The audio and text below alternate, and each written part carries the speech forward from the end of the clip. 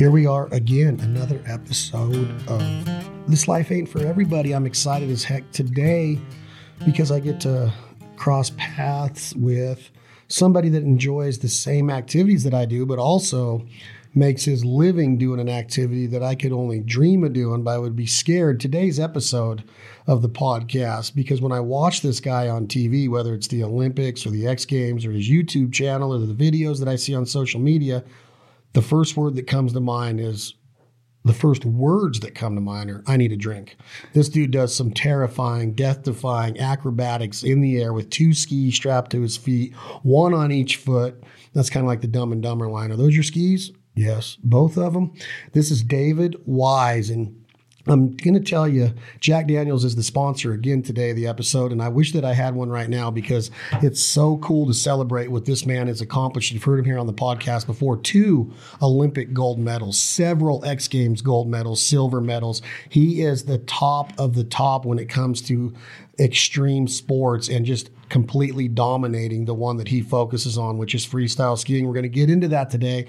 We're going to talk about what he's going through right now as he approaches 2021 X Games in the great state of Colorado. David Wise, welcome back to the show, my man. Thanks for having me, man. Good to be back. What's going on? Oh, just figuring out what the new normal is. Every day you wake up and you're like, all right, what's new normal now? The new norm. Yeah, I'm fired up. I actually have one guaranteed event this year, and that's going to be X Games.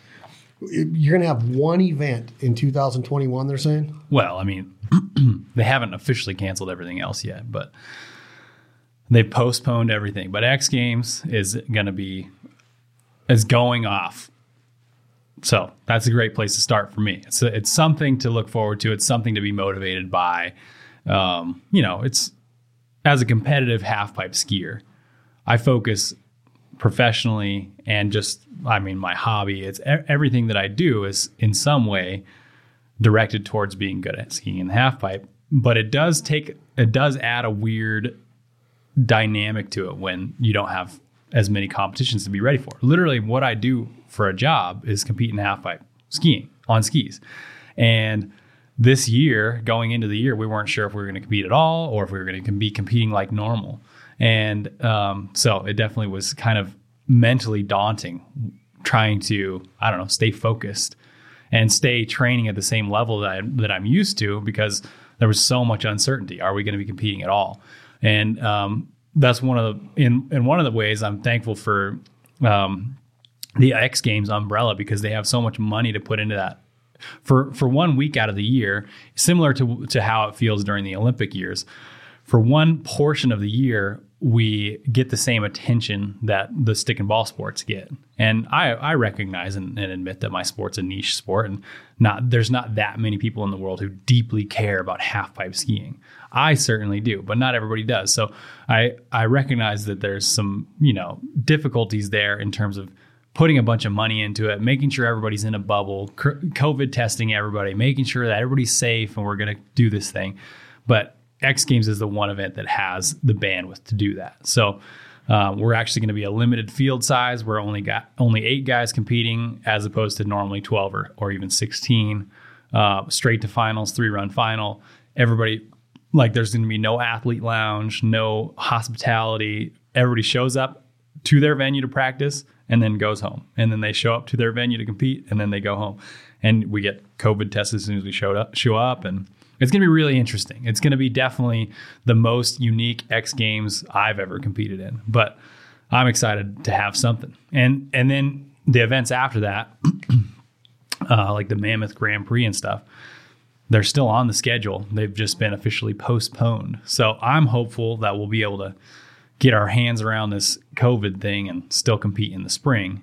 But there's certainly no guarantees. So, yeah, I have at least one competition this year. How bad will it affect you knowing that, that you said the limited field, the COVID testing, no athletes lounge, no fun, no camaraderie, nothing, just straight competition, no trial runs. You get in there, you get the practice, and then you go straight to a final, 3-run final for the medal round. But part of the X Games, the biggest thing to me And part of the athlete's mindset is the crowd participation, the energy, the adrenaline, the cheering, when you complete your run, all of those people down there trying to slap you and grab you and get a selfie with you. Not having that, Scott, does it affect?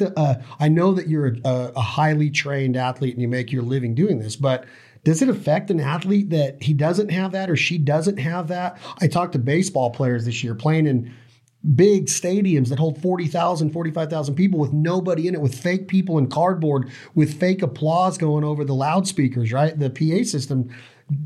Do you let it affect you? I know you practice without all that, but how does that affect the high level guys like yourself when you don't get to have that part of the competition? Yeah, it's certainly going to play into it. I think I'm excited to watch the other events and figure out how the other guys are doing.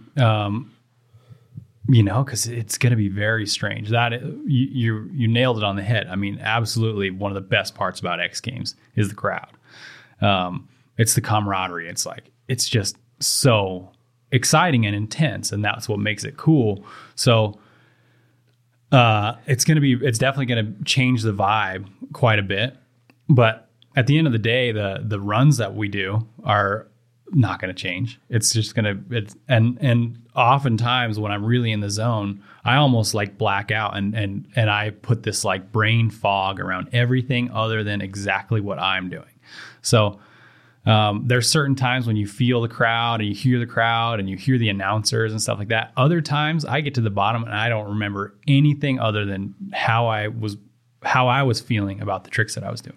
So I think we're still going to see some high level athletics in the same way that we've seen some high level athletics on the professional sports circuit this year, but it definitely is going to be different. And I mean, it is sad. It's, to me, the best part about the X Games is the fact that we get to have these huge crowds and kind of play this game in front of the masses. So we're just going to have to do it virtually, like everybody's doing everything this year. How does the legislature or the powers that be choose the 8 athletes? Is it based off of the past X Games scores? Is it based off the last year as a whole and what you guys did? Because there hasn't been a whole lot going on in 2020. How do they pick those 8 and who gets left out and why? That's a question that has a magical answer. I'm not totally sure. I honestly am just thankful that I'm on that list. I'm glad I made the cut because I don't really know. I don't necessarily know. And they don't tell you exactly how they chose everybody. There are some names on the list that I feel like are missing, and there are some names on the list that I feel like, got a little bit of a gift by getting on that list. So it's tough to know how or why they chose the way they chose. Certainly a lot of it's based on past performance, especially in the past year before March when everything shut down. But it's not like a perfect formula where they can say, this is exactly why we chose this guy. It's just, there's the 8 guys, and that's the thing about having a private company running an event. It's not like the Olympics. The Olympics has very set parameters for why an athlete gets invited. Each country has their own selection criteria, but it's very transparent. You know exactly why you made the team if you made the team. X Games has always been run by a corporation, and that means they can invite whoever they want. And they try to be diplomatic about it, and they try to do their best. But at the end of the day, some of the times you're like, well, I don't know why that guy got invited. So the X Games historically have always been, it's never been kind of like the Simon Cowell American Idol first 6 episodes of the tryouts where you can go if you want and stand in line, put your number on your back and do the trial run and see if you qualify to make the mid-range rounds or the gold medal round or the medal round. Has there ever been, or has it always been invite only to where, like you set it up to 16 freestyle skiers or snowboarders or whatever it is in the winter X Games? Has it always been just invite only? A portion of it's always been invite only, but there have been in the past qualifier events where it's like, if you win this contest, you automatically get a spot to X Games. And years ago, when I got my first invite to the X Games, I was the first guy that got invited based on results alone, not based on some political, this sponsor wants you in, that sponsor wants you in, this guy's hyping you up. Because I was a complete unknown. I was a dark horse out of nowhere, and nobody knew, I didn't have that hype going for me when I was young. and I just kept chipping away at it. I just kept showing up to the open events and doing the best I could. And that's how I got my first spot. Was they recognized, okay, this guy is in the top 5 consistently, so we have to invite him. And that, I think, is going to be to where the powers that be are going to want the best there, meaning that as far as ratings go, as far as sponsors go and advertisers, they all want the same thing. They want as many eyeballs on that screen. And however they're going to televise the X Games through ESPN, I assume it still is. Is ESPN own the X Games? Yep. So that's Disney? Yep. So I assume that they want the spectacle. They want David Wise there and the other guys that are at that level to do the baddest ass tricks known to man, to where it keeps people's attention. Yep. Because there are some sporting events in the Olympics even that have lost a lot of people's attention or passion because of probably non-excitement, you know. So I would think with an event that has the potential to be as exciting as what you do, and not to mention the danger that goes into it, right? So they're probably going to pick the guys and the girls that are willing to go all out on every run, and they probably see the history of that. But on the other side of the spectrum, are there any athletes at your level that aren't all out? I mean, it seems like all of you guys are crazy a little bit, to the point to where you're putting your body through things that are insane that the normal man or girl doesn't do. Right. Are there guys and girls at your level that aren't willing to go to that extra pushing the limits button to get that medal? Yeah, I mean, everybody has their limit. It just looks different for us because, I mean, there are guys there in talking about getting invites.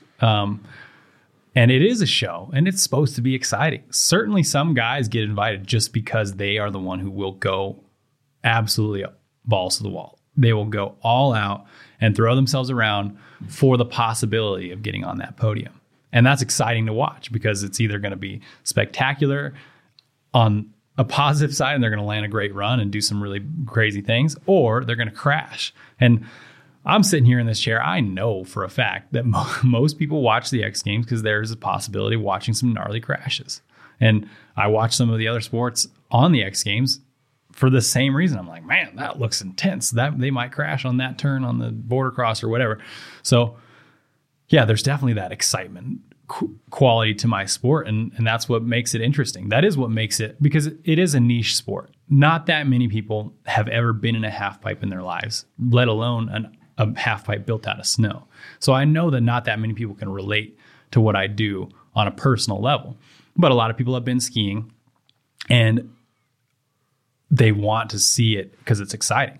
And so, yeah, there certainly is an aspect of that. People, the sponsors, the TV folks, they all want to see a good show. So yeah, some of the invites are based around that, just X factor, that excitement factor. And when is the competition start? What's the exact start date that you have to? Is there a reporting day? Like, can you report early, like spring training? Can you get there and take more runs and get to know the half pipe? If maybe your competition, do they let David Wise into the half pipe whenever he gets to Colorado? What are the rules around? Like let's take the PGA for example. I don't know for sure, but I'm sure they get to walk the golf course or know where the hole layout is and all of that. I don't know if they get to play it. They get to be on the driving range. Is there an early practice run for a guy like you that shows up a week early, or how does that lay out? No, it's a lot more regulated on the World Cup side. So the umbrella that leads to the actual Olympics, they have set times for practice, and no country gets more access to practice than any other country during the official event bracket. So the official event bracket will start like 10 days before the event. And so during that 10 days, there's nobody gets more practice than anybody else, or at least nobody has more practice available to them than anybody else. And X Games is similar. The only way that you get to practice extra would be if you have like a sponsor who's doing a video shoot or something in the event. So it's, like I said, it's a private owned organization, and half of it is putting on a show. So sometimes I've had the good fortune in the past to have a sponsor that wanted to shoot a piece, and they paid the X Games organization a bunch of money to be able to shoot on the X Games half pipe during the week leading up to it. Other than those unique opportunities and having competed in the X Games 10 times, I've only had that once. Everybody gets the same amount of practice. Here's the practice window. You show up, you can practice as long as you want from this time to this time, and then you go home. And like I said, with the COVID restrictions, it's going to be way more intense this year, where it's like you have a practice window and it's shorter than normal, and you don't interact with the other athletes on their way out, and they don't interact with you on your way in. You guys do your practice. You only get one athlete support, and they're not even allowed at the top of the half pipe. They're only allowed at the bottom, and this is how it's going to be. So, like I said, it's going to be weird, but I'm just thankful to have something to be doing for sure. So you are thankful, but are you as excited as you would be if you were going up there on a regular X Games platform? The easy answer is no, but in your mind, are you like, I'm going up there for gold. I'm going up there to smash every competitor.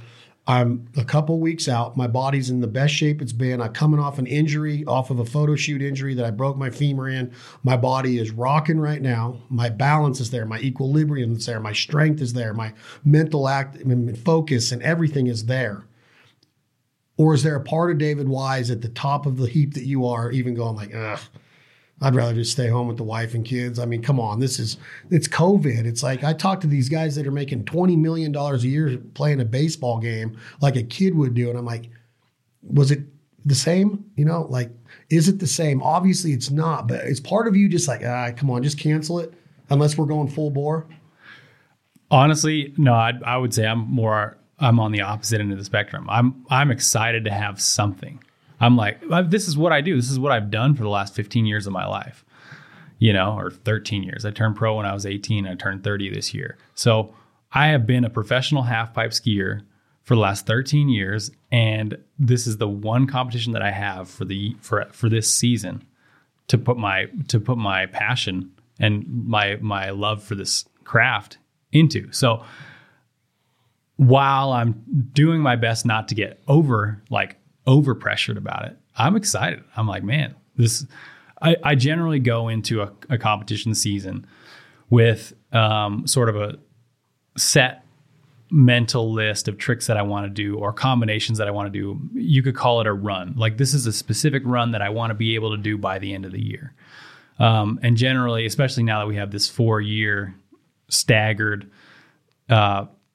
competition, the Olympics, to shoot for, I have a tendency to be using the years leading up to the Olympics as preparation for the run that I want to do in the Olympic Games. So that doesn't change for me this year. I still have a run that I want to accomplish this year that is a good stepping stone to the run that I want to do next year for the Olympics. So the unfortunate part about that is I only have one real opportunity at a high quality half pipe to pull it off. So now all of what I would be passionate about for an entire season is kind of getting stacked on one event, which could make it more pressure, could make it more intense. But, at some point you learn to control the things that you can control and let everything else go. So I'm just looking at it like, hey, I'm excited to try this run that I want to do. And I'm excited that we have the venue to do it, and we'll see how it goes. When you look at another extreme sport like bull riding, which is extreme as it gets, in my opinion, mm-hmm. There's a certain stature of a bull rider. Most of the ones that I know or that I've seen compete are 5'4", 5'5", 5'6", 135 to 150 pounds, strong as heck, but little. Yep. They get on the back of these bulls that are 1,800 pounds that can jump 3.5, 4 feet in the air, spin around both directions. Are you at a disadvantage with the way you're built for what you do? And how are the other skiers in this, what you say, quote unquote, niche sport, are they built like you, or is there a certain build that you want? Because you are built like more of a football tight end or a wide receiver, probably 6'2", $195. You probably, I don't know what you walk around when you're not in tip-top shape, but you're probably 195 pounds of muscle. That might be a little high. But are you at a disadvantage with your body? You say you only can control the things you can control, mm-hmm. which is your body. But the way you're built, when you just look at the art in the sport and the competitive edge of freestyle skiing and half pipe, are you the right stature? Are you supposed to be built like you are to be as good as you are? No. The bull rider's body type is the classic body type of a half pipe skier as well. That short and strong, you flip well, you carry around, you can be a lot stronger at a lot lower body weight. That's just a general. Most of the guys that I'm competing against are 3 or 4 inches shorter than me and 30 or 40 pounds lighter than I am. I'm 6'1", walk around, 190, 195. When I'm really tip-top shape, I get down into the 187 range, and that's where I hope to be starting the season. So you could see it as a disadvantage. In certain times, it actually works out to be a huge advantage, because as soon as the weather rolls in, keep in mind we're talking about a winter sport here, which means that when winter weather rolls in, blizzards, snowstorms, sleet, hail, all of those things detract from the quality of the competition, because when there's fresh snow falling, fresh snow is really slow. It's way more crystalline because it just formed. It doesn't have that icy fast quality to it. So as soon as it starts to snow, it slows the half pipe down a lot. And speed is a huge part of what we do, because the higher you go, the better your swords are going to be.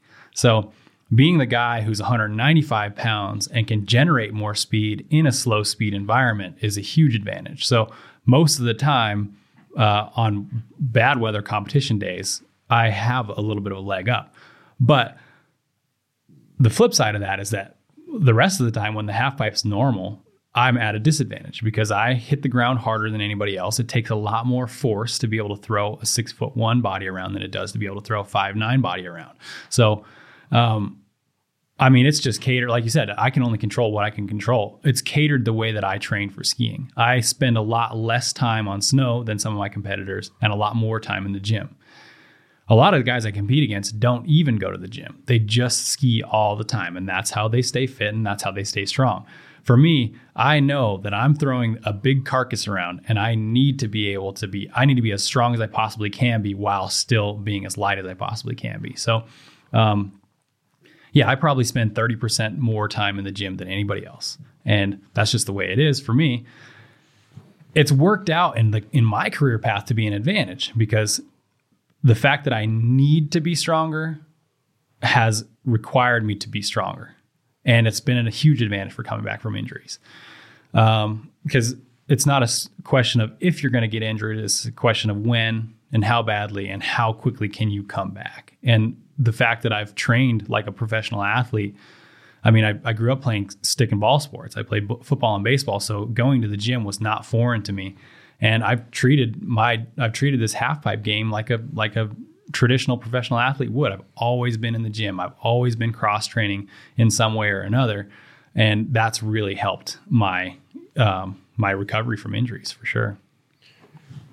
But there's also gravity. So when you're going up in the air like you are, gravity's telling me that you're at a disadvantage because you're being pulled down faster. Hitting the ground a little harder, yeah. Hitting the ground harder. So does that make it harder for, obviously you got less time to do your tricks, right? Because the gravitational force is pulling you down faster than it would somebody lighter than you? Or is it the exact same when you're up in the air, no matter how big you are? Are you still going to fall the same? You're just going to have more force?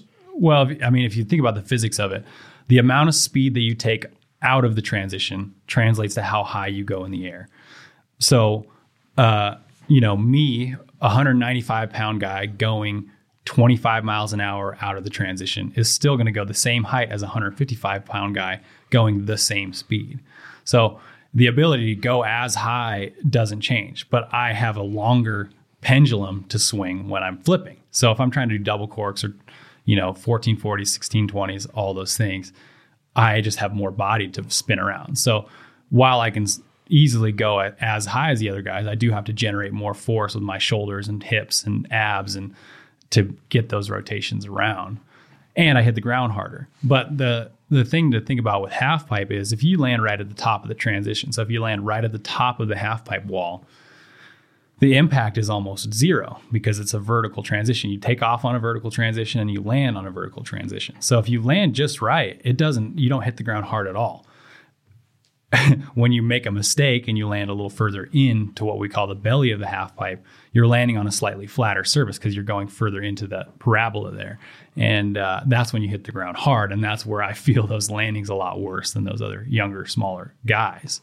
So yeah, it's I couldn't say whether it's an advantage or a disadvantage. It just is. It's the way that it's all I've ever known is this game that I play on a pair of skis. And this is the way that I've made it work. And I feel like I wouldn't rewrite the story. I wouldn't, if you gave me a button to push to make myself 5'9" and be the ideal half pipe body type, I probably wouldn't do it, because the fact that I had to overcome these disadvantages has made me way more gritty. And there's no substitute for grit at the end of the day. You can have all the talent you want. I wouldn't go back in time and give myself more talent even, because the guys that I was competing against as a young person were way more talented than I was.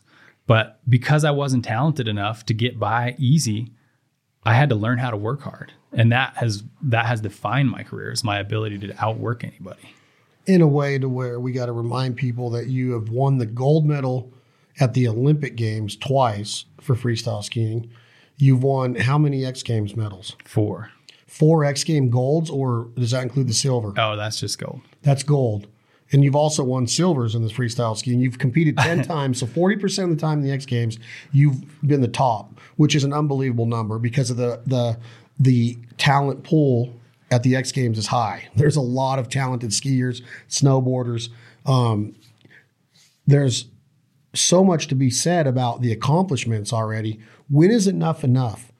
I know that it's your livelihood, but you're coming off a pretty freakish injury that you said because of your strength and your time in the gym and your physical fitness and your routine and all of that. Plus mentality goes into this, but your recovery has been strong. Yep. You come back from injury very good.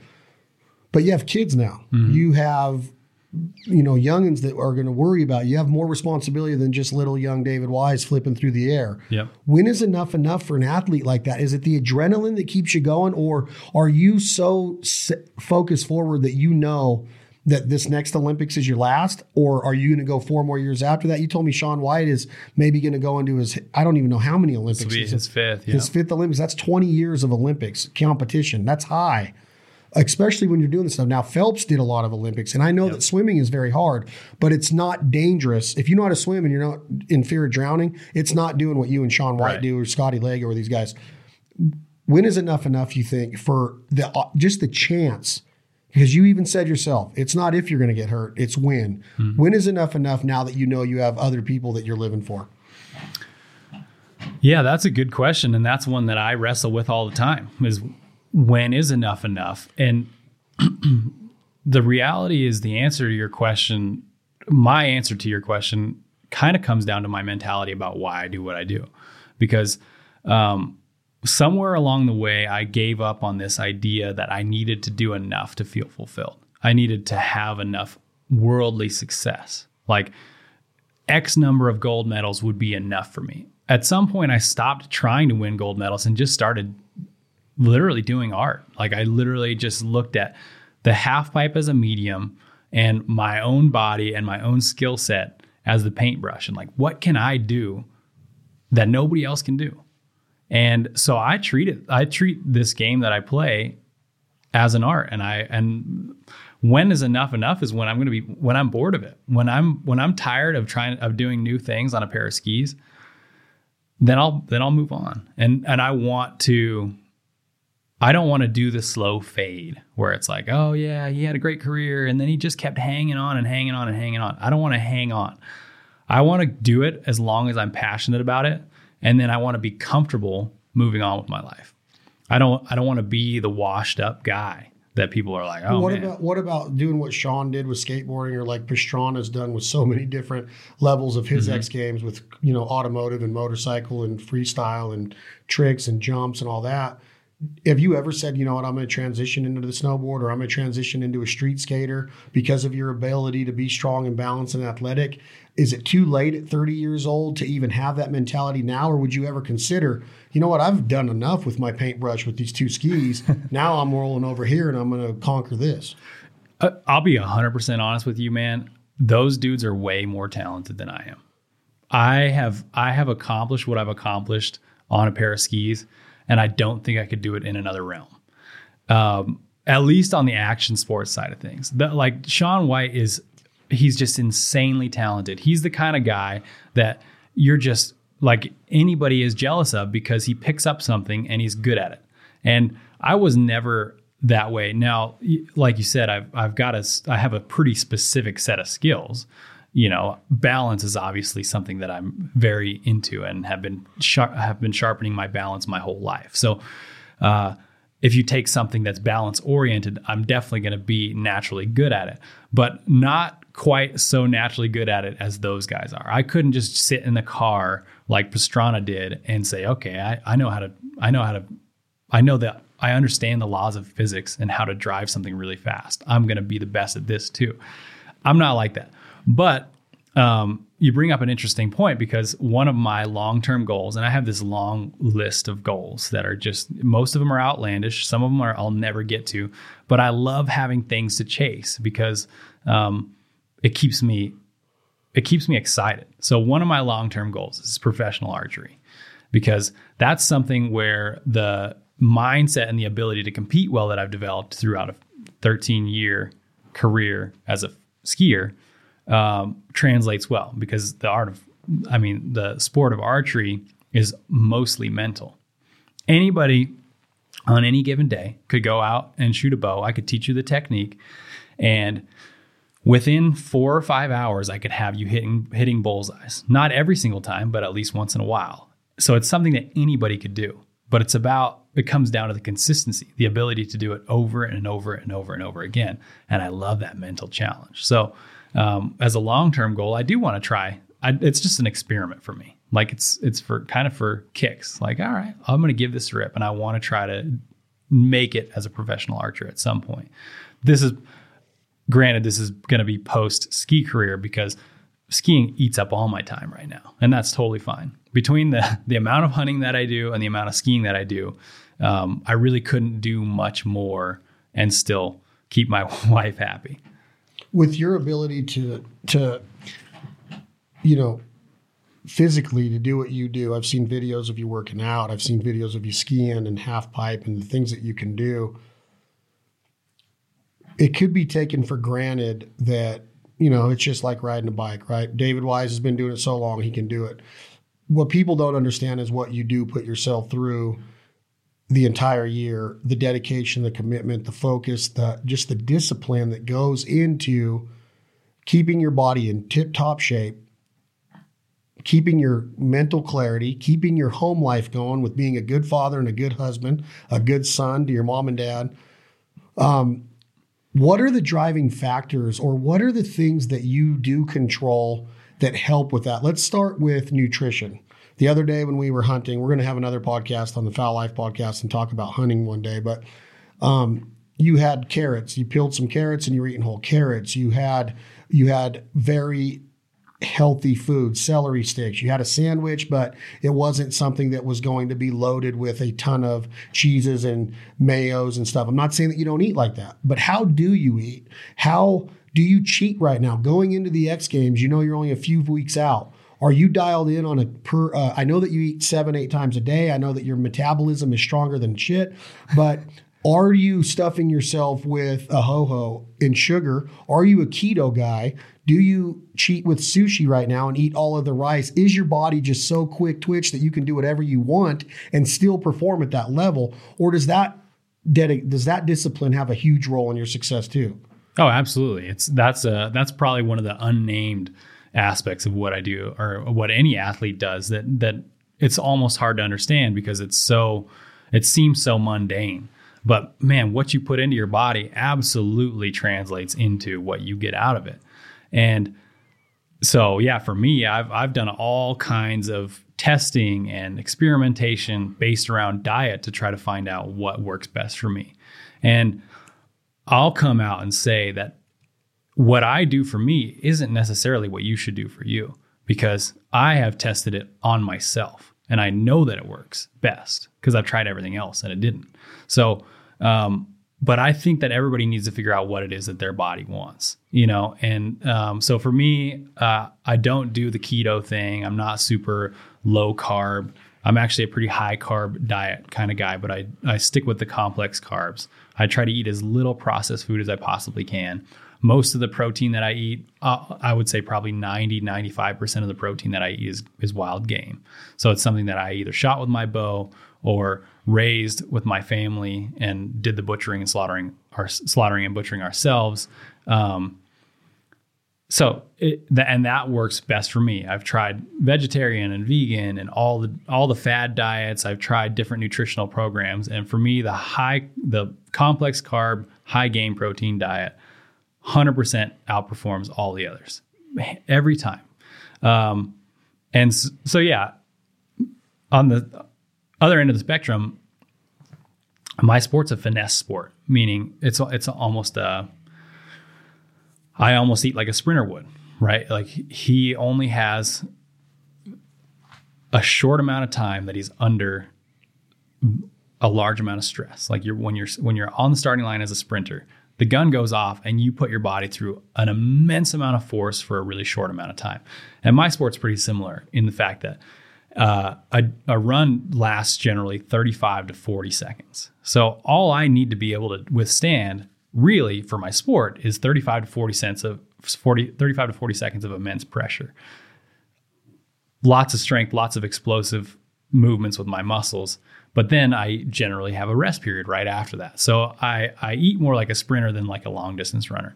If you're training your body for distance, you have to be really, really mindful of the type of carbohydrates that you put in and how much you put in. And, you're essentially draining your body's fuel source all the way down to zero every time you compete. I never drain my body's fuel source down to zero. And I can walk around at 10 to 12% body fat and still be totally, that's actually the realm that I want to be, because your muscles actually, to be extremely explosive, need to have a little bit of a fat cushion around them. So I'm not walking around at 5% body fat like other athletes are. So I call it performance eating. You'll definitely see me eat. For one thing, I eat a lot of food, and I don't stress about not eating this or not eating that. I still eat things that taste good. I just eat a lot of it. I love that part of the game that if you have the right mindset, and you said, obviously, what works for you might not work for anybody listening, including myself. But I think it's such a cool mindset to not stretch your body out over fad. What you put in is what you take out, just like a bank account. You have fad diets. You have, they say that athletes don't diet. They don't exercise and diet. They eat and train. Mm-hmm. They make sure that they are putting in their body what their body needs for what they're going to do. And I think it's just a great way to live and a great example of saying, hey, if you work hard and you take care of your body mentally, emotionally, and physically, and you do the protocols, you do the small muscle workouts, you do the recovery drills, you do different things for cardio or different things for strength training. That's number one. That's key of being able to have the mindset of like, look, I want to enjoy food. I don't need to abuse it. You don't need to abuse food. You don't need to go in and be a glutton for punishment and go to a Chinese buffet and just stuff yourself full of MSG and fried foods and breaded foods and all this stuff, like you say, processed. But if you really have that mindset of like, dude, I take care of myself. I'm not going to stress out what I eat. Yeah. I'm going to burn it off. I'm going to exercise enough. I'm not even going to have the mentality that I'm going to work hard enough so I could cheat on a meal. I'm just going to put into my body what it needs and not think twice about it. Yeah. I mean, you just have to look at it. For me, I look at it as a long game. I know that traditionally, historically, I'm a lot more mindful about it when it comes down to being really close to competition, when I'm trying to be at my absolute peak. But the rest of the time, I'm playing the long game, and I know that habitually I'm eating the right things. I'm eating things that are good for my body. I'm eating enough of the right things. I'm eating enough protein. I'm eating enough carbohydrates. I have enough vitamins and minerals. I know that as in the long term. And that means I can get away with a meal here and there, and I don't have to stress about it. So I think that's a good little tip for people. It's like, hey, look, eat consistently well. And that means you can have a donut here and there. and you don't have to cry about it. You don't have to stress out, right? You don't have to have that mindset of like, I'm going to do the Atkins and I'm never going to eat spaghetti again. Yeah. Like that's crazy to me, because sooner or later your body's going to be like, I need spaghetti or lasagna again. And then all of a sudden your body's going to be like, whoa, what'd you just put in me? You know, like your system's not going to be ready for it. It just, I think it's a cool way to live. And then especially you top it with wild game and complex carbohydrates, animals that you scout and harvest and take all of this pride in preparing and butchering and processing and everything that goes into that mindset. Such a great study, such a huge study of, especially, and I don't care if you're an anti-hunter, to each their own. Mm-hmm. I don't care if you're a vegan or a vegetarian, but if you really break it down and you look at what the body needs, it's so cool to know what an elk can provide and a caribou and in a wild pig or a home-raised pig or 4-H pig, like what we're going to eat today. I just think it's a cool mindset to be able to hone your skill set as an archer or a shotgunner or a game caller or a hunter or a fisher or whatever you're doing, or raising cattle and steer and pigs and goats and lambs or whatever you and your kids are doing. Process that food. Use that food as fuel to go win an Olympic gold medal, to be able to go into the gym and put your body at the highest stress that it can get through, and balance and equilibrium and all of the stuff that it takes to have that going on. And then just, it's all encompassing sustainability. Yep. And then go and make sure that you're part of the conservation groups that are helping out. That's right. Making sure that you're all about the mountain and the snow and the habitat and everything that goes into to conservation and what really it means to have a really good relationship with Mother Nature and understand the mountain or the marsh or what a cooler way to live, dude. I mean, it's like you're wrapping it all in to like this little David Wise little gel system of like, hey, this works for me. But I really think that if people broke it down and studied it, I think they could be like, dude, that mindset's unreal. That mindset is the reason why you're at where you're at, in my opinion, of like, look, I do what it takes to be successful, and I don't make excuses and I don't apologize for it. Mm-hmm. I'm respectful. I'm ethical. I have morals. You know what I'm saying? Like all of that. You care about the animals that you're chasing, and then you're eating them, and you're providing high protein, organic, wild game meat and proteins for your family and friends. Yeah, it's pretty badass. I mean, the way I look at it is, like you said, I can see all walks of life and I can respect anybody else's journey. But for me, I tested diets and I recognized that my body needed to eat meat in order to perform at the levels that I wanted to perform at. In order to be as strong as I wanted to be, I tried other things and I was only disappointed with the results. So I knew I needed to eat meat. And so then I went into the complex carbs testing phase of that diet experiment that I was doing. I was like, okay, chicken, turkey, all these other things. And the wild game meat, primarily elk, just outperformed everything else in terms of how I felt and how I performed. So I just recognized this is the journey for me. I mean, I'm not going to say that I wasn't excited that it happens to coincide with one of my other great passions, which is hunting and being in the outdoors. I feel closest to God when I'm outside. I like being out in the mountains. I just like it a lot. Whether I harvest an animal or not, I love hunting. And so yeah, it's kind of become this thing where I always felt like hunting was good. Hunting and mountain biking and all the things that I do in the summertime were really good cross training for skiing. And ironically, skiing has kind of become good cross training for hunting because I've learned through the art of half pipe skiing how to perform well under pressure. And the pressure isn't that different when you're standing at the top of a major competition or when you're about to draw your bow back on the biggest bull you've ever seen. They're really similar feelings. And so I've been able to translate those two things. So I've kind of settled on this philosophy where I'm cross training for life. So I'm no longer cross training for skiing when I'm mountain biking, and I'm no longer cross training for hunting when I'm skiing. All of those things for me are just a way of becoming a better human. And playing this game of life the best I can with what I've been given, and I'm just super thankful. Like you said, growing gratefulness is one of the most important assets anybody can have. Humility and gratefulness. Yeah. I talked about grit earlier, like having grit, being able to overcome adversity and be thankful for where you're at, even if it's a hard place to be. I love that. I love it. So with that being said, and with a non-arrogant David Wise, what's your call? When does the competition start? X Games? My event's Friday night, the 29th of January. Yep. So you got 3 weeks, 2 weeks. What's your call? Give me, because you're going to come back onto the podcast after. Yep. We're going to talk about the competition, how it was different than past X Games, what you ended up on the podium. What's your call? I feel pretty good about the fact that I am going to land a run that I've never done before. So you're going to see some new things from me. And that's honestly, in talking about my philosophy of trying to control the controllable, that's all I can say. I don't know if other guys are going to come out and surprise the heck out of me. But I know that I have a run that I want to put together I'm excited about. I love it. That's David Wise. Got a homemade lunch ready for us. It's ready to roll. We're going to have David back on the podcast about 3 weeks, a month from now, after he goes and brings home gold from the great state of Colorado, ESPN X Games.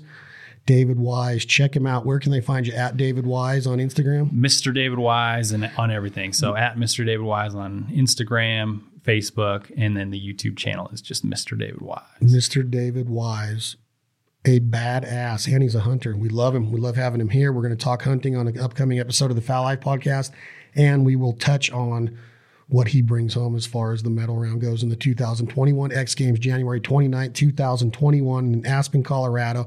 He will be back. This has been another episode of This Life Ain't For Everybody podcast, brought to you by our friends Lynchburg, Tennessee, Jack Daniel's Sour Mash Tennessee Whiskey. Enjoy it responsibly. Never allow underage drinking. Thank you, Jack Daniel's, for supporting the podcast, our TV show, all of our endeavors and brands. Please make sure that you subscribe and download This Life Ain't For Everybody, the Fowl Life podcast, and our brand new podcast, Where the Pavement Ends, hosted by Clinton Clay Belding and Alex Crosby. Chad Belding, Tom, Jake, hit that button. This is Leith Lofton. What you going to do when the money's all gone?